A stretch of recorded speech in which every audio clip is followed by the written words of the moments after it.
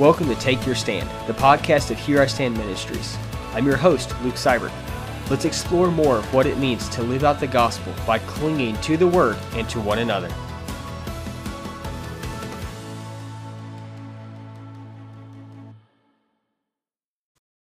Welcome back to the podcast.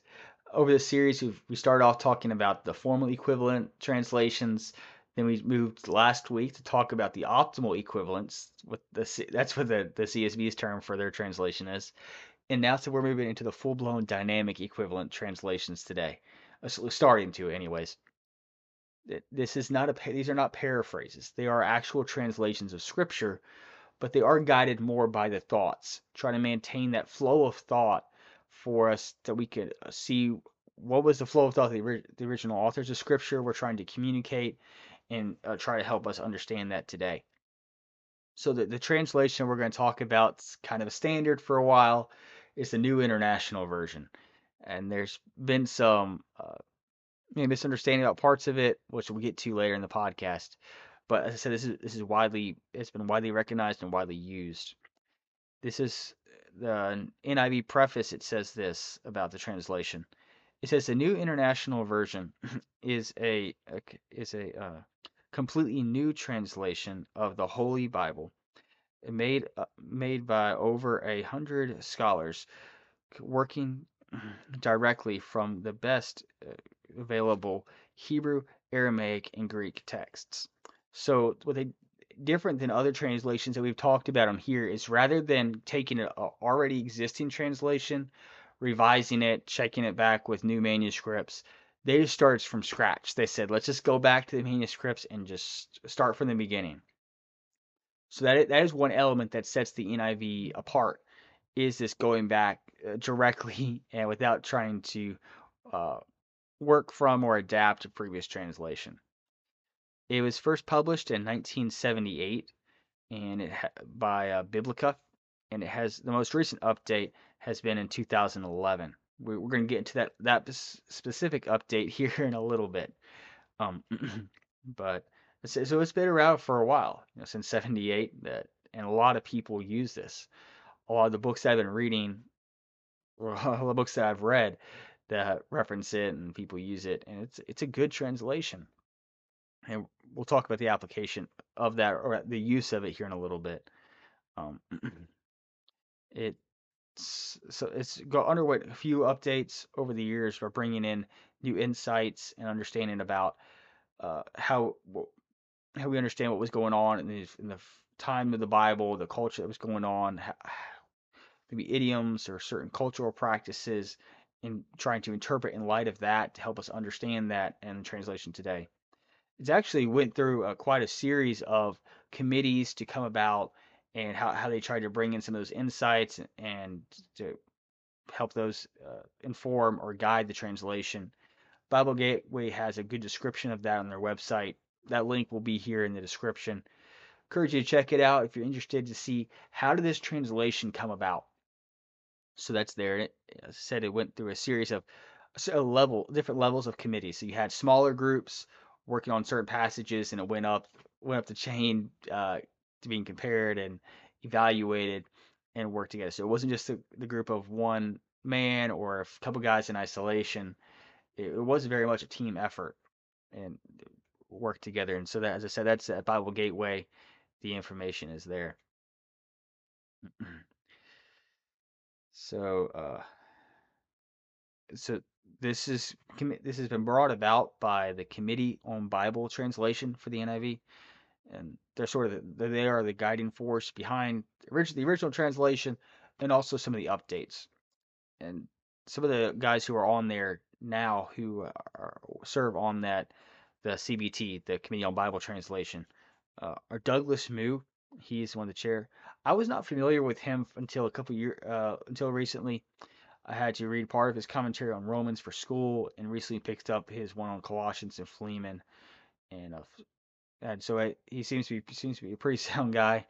So I did recognize that name, but also Bill Mounts serves on the CBT, so he's a very well respected scholar on the New Testament Greek, on Koine Greek, and his Basics of Biblical Greek Grammar is kind of is a standard textbook. So you have again, we don't put our faith in men, but it does give us confidence that someone of his expertise and commitment to Scripture is serving on that committee. Talking about the translators themselves, there were a few names that I recognized. This is for the original King James. So you had Kenneth Barker, you had Edmund Clowney, you had Robert Mounce, so it was Bill Mounce's father. Charles Ryrie, who wrote Basics of Biblical Basics. I was drawing a blank on how he titled his systematic theology textbook, but very solid book on the doctrine of script on the different doctrines presented in the Scripture. And so a lot of names that we recognize and are faithful men to the word. She was not a translator, but Elizabeth Elliot was one of the consultants for it. I'm not sure exactly what role that she filled, whether it was more of like a stylistic consultant or what, but interesting fact that she was one of the consultants that they used on that. Uh, Familiar with her and the story of her husband and the other men who gave their lives as martyrs. So, so the NIV, but back to the text itself. The NIV, as I said, is widely recognized. It's widely used. It's not one I've read as a primary text, but do reference it uh, fairly. Not so much anymore with the rise of the CSB, which you talked about last week, but it is one I do check out, especially if there's some passages that I'm looking at and like I don't quite understand, not quite catching the flow of thought. This is a good one to check to make sure that we're not confusing things by our studying, digging down into individual words of Scripture, because it is important, as we've talked about in a few episodes back, to look at individual words of a passage, to look where the theological meanings, the significance of that, doing comparison word studies.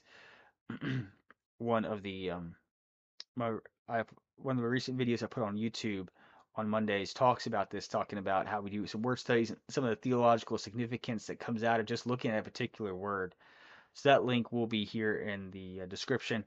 I encourage you to check it out if you want to see an example of about doing it, just a short word study and how some of the insights that we gain from comparing different verses of scripture together help inform our understanding of words. So studying individual words or phrases, excuse me, does have its benefit. It is important. But sometimes we can get so caught up in the details and the nuances of a text that we forget the whole point of the passage. And we need to bear that in mind, and that should be a caution for us because God wants us to understand His Word. We're not just knowing facts about, okay, can you rattle off how many occurrences of this particular Greek or Hebrew word or all the Strong's definition for it, but how does this word impact the meaning of this text, and how does that apply to your life? So having translations like the NIV are a good check in that they help us pull back and consider, have we lost the flow of thought? Have we lost the meaning of what is supposed to be, or the meaning that we're supposed to take from this passage? So that is one of the benefits of the NIV. It's also helpful. It clarifies certain passages or certain meanings of phrases. It is more interpretive in that way. That's part of a dynamic equivalence, is that it is more interpretive, which can be good or bad. If we're trying to study it for ourselves, probably want it. Well, not probably. We will want to go to more formal equivalent, like the ESV, NASB, something like that. But if we're just maybe reading for more devotional or trying to more quickly or to read and gain an understanding of the text, something like the NIV is a good option for that. Wouldn't necessarily be something I would recommend for a primary one that we read exclusively, but it's definitely one that we can use on a regular. I'd recommend using, uh, or could recommend to use on a regular basis. So that's so about the NIV. But as I said when we started this podcast episode, is that there has been some misunderstanding about the NIV. This came about through a particular uh, offshoot of the NIV called Today's NIV or TNIV. And this translation that came out in the first part of the 2005, 2007, somewhere around in there, It had some changes to that. Specifically, the biggest issue was gender neutral language, which other translations have done that. We're thinking, what's the big deal? The issue is that some of these did apply towards passages talking about God. Now, it was not trying to necessarily say that God is genderless in that sense, or trying to say that, or that God's a female, or those type of things. But some instances would be like where a passage of scripture does say father, that's the meaning of the Greek word, it says parent. Okay, why would it do that? There are some other concerns about that. Several passages that had that. There were some other issues about how it compromised some of the theological meaning of some passages by translating some words too freely. It lost the theological meaning or significance that was trying to be brought out in that by that word in that passage. And so this caused a lot of issues and a lot of disturbances. And so a lot of conservative men and women who were faithful to the to the text of Scripture, wrote a letter of concern about the TNIV, and that's linked in the description if you want to check out what they said, what was their specific concerns. And it wasn't just men. There was several. Well, there was a good amount of women on there as well. So it wasn't just men saying we need to get rid of this gender neutral language. It was both men and women saying this is not the TNIV was not faithful to the original meaning of Scripture, and this causes us concern. A few of the more well-known names, you have Danny Aiken, Greg Allison, uh, Albert Moeller, Wayne Grudem, just to name a few. There's a lot, and I was really surprised to see how many names were on this letter. Um, so that's about the TNIV. From what I understand, that's been discontinued. It's been replaced with the 2011 update of the NIV, which corrects those passages that were in error. Like some of those passages that they cited in the letter about how it translated father as parent, it's going back to father. It is more faithful to the text of Scripture. And some of these men who were opposed to the TNIV have now embraced and used the NIV 2011. Here's two examples. Last year, Zondervan came out with the Grace and Truth NIV Study Bible, which is edited by Albert Mohler, the president of Southern Seminary, who signed that letter opposing the TNIV. So, if he was thought the NIV was compromising Scripture or wasn't faithful, he wouldn't be editing a study Bible on it. So that's one example. Another one is Greg Allison. I was not familiar with Greg Allison until actually over the past a couple weeks. By the time this podcast airs, I'm reading. Had to read part of one of his books for school. The time I'm recording, so I'm not finished with it yet. Working on it, maybe done with it by the time this airs. But his book, Sojourners and Strangers, which is a doctrine of the church. I think it's a subtitle. Yeah, and in his book he cites that the NIV 2011 is one of the scripture versions that he uses. Even though he signed that letter opposing the TNIV, he uses the NIV 2011. So if he thought that I think that if he thought that NIV 2011 was compromising or liberal, or else he wouldn't be using it in this work on the doctrine of the church. So just two examples. There could be others, but those are two names that I've come across, and especially respect Albert Mohler and his his decision to edit the study Bible for the NIV 2000, the Grace and Truth Study Bible through Zondervan.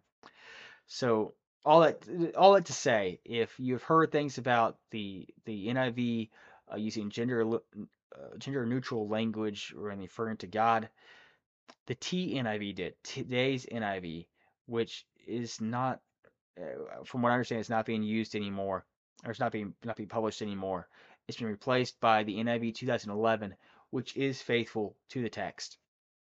So when people are using the NIV, that does not mean that they're trying to be liberal or compromising scripture. They're using an accurate and faithful translation. A dynamic translation, yes, but a faithful translation. So wanted to share about that. And as I said, the NIV does help us put make sure that we're not obscuring the meaning of a text. So drawing back now into should we use the NIV? How do we use it? It does help us make, as I said, maintain that flow of thought. It's good for devotional reading and maybe for introducing someone who hasn't come from a Christian background or maybe a church background. This would be a good translation to use, or even if even people who have grown up in church or have come from a Christian background, this is still a good translation to use. Um, I'd recommend going for something more like the Christian Standard Bible, which has more of a commitment to the individual words of Scripture, but the NIV is still a faithful translation that can be used. So that's about the NIV there. Want to circle back at the end here to talk about this Grace and Truth Study Bible. What caught my attention about it was that Zondervan has just come out with the Grace and Truth and NASB 95 Study Bible. So that caught my attention. I'm like, okay, the study Bible edited by Albert Mohler on the NASB 95. I want to check into this, and that's how I came across that they have Zondervan also has the Grace and Truth NIV, also edited by Albert Mohler. So you can read that study Bible, the NIV version, online at Bible Gateway Plus if you have a Bible Gateway Plus account. I started reading it, looking at some passages, trying to see what are the commentary notes there, and it seems to be pretty. I haven't seen anything that's caused concern. Uh, it is. You can definitely see there is some influence of Reformed theology.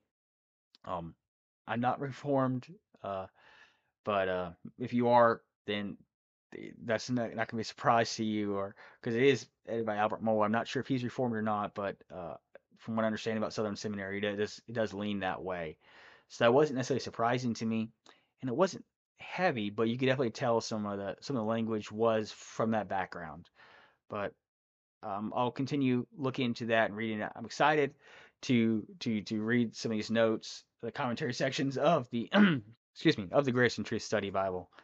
But you can check it out. It comes in both the NASB 95 edition and the NIV version as well. So that's published by Zondervan if people are interested in that. But thank you for listening to the podcast and for following me, following the series and some of my ramblings that I have when I get excited about some rabbit trails. But we're drawing to a close. Only have a few more weeks left in this season. Then going to take a break over the holidays and then start back with season 3 sometime in January. But again, I appreciate people listening to the podcast. And until next time, read the word and take your stand. Thank you for listening to the podcast. I hope it was an encouragement and a blessing. To find out more information about Here I Stand Ministries, check out hisministries.com. Scripture quotations are from the NASB, the New American Standard Bible, copyright 1971, 1995 by the Lockman Foundation, used by permission, all rights reserved.